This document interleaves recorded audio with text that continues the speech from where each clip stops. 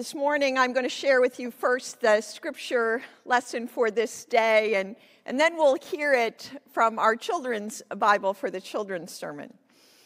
But this is the scripture I selected for this morning. It has to do with one of Jesus's remarkable healings. It comes to us from Luke chapter 5, beginning with verse 17. One day while Jesus was teaching, Pharisees and teachers of the law were sitting nearby.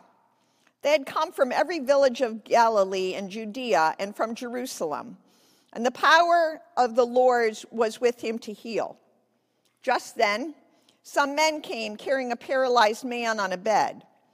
They were trying to bring him in and lay him before Jesus, but finding no way to bring him in because of the crowd, they went up on the roof and let him down with his bed through the tiles in the middle of the crowd in front of Jesus. When Jesus saw their faith, he said, "Friend, your sins are forgiven."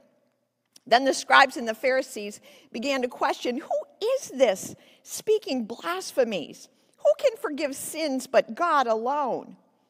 When Jesus perceived their questioning, he answered them, "Why do you raise such questions in your hearts? Which is easier to say, 'Your sins are forgiven you,' or to say, 'Stand up and walk'? But so that you may know that the Son of Man has authority on earth to forgive sins." He said to the one who was paralyzed, "I say to you, stand up, take your bed and go to your home." Immediately the man stood up before them and took what he'd been lying on and went to his home glorifying God. Amazement seized all of them, and they glorified God and were filled with awe, saying, "We have seen strange things today." This is the word of God for the people of God. Thanks be to God. Amen.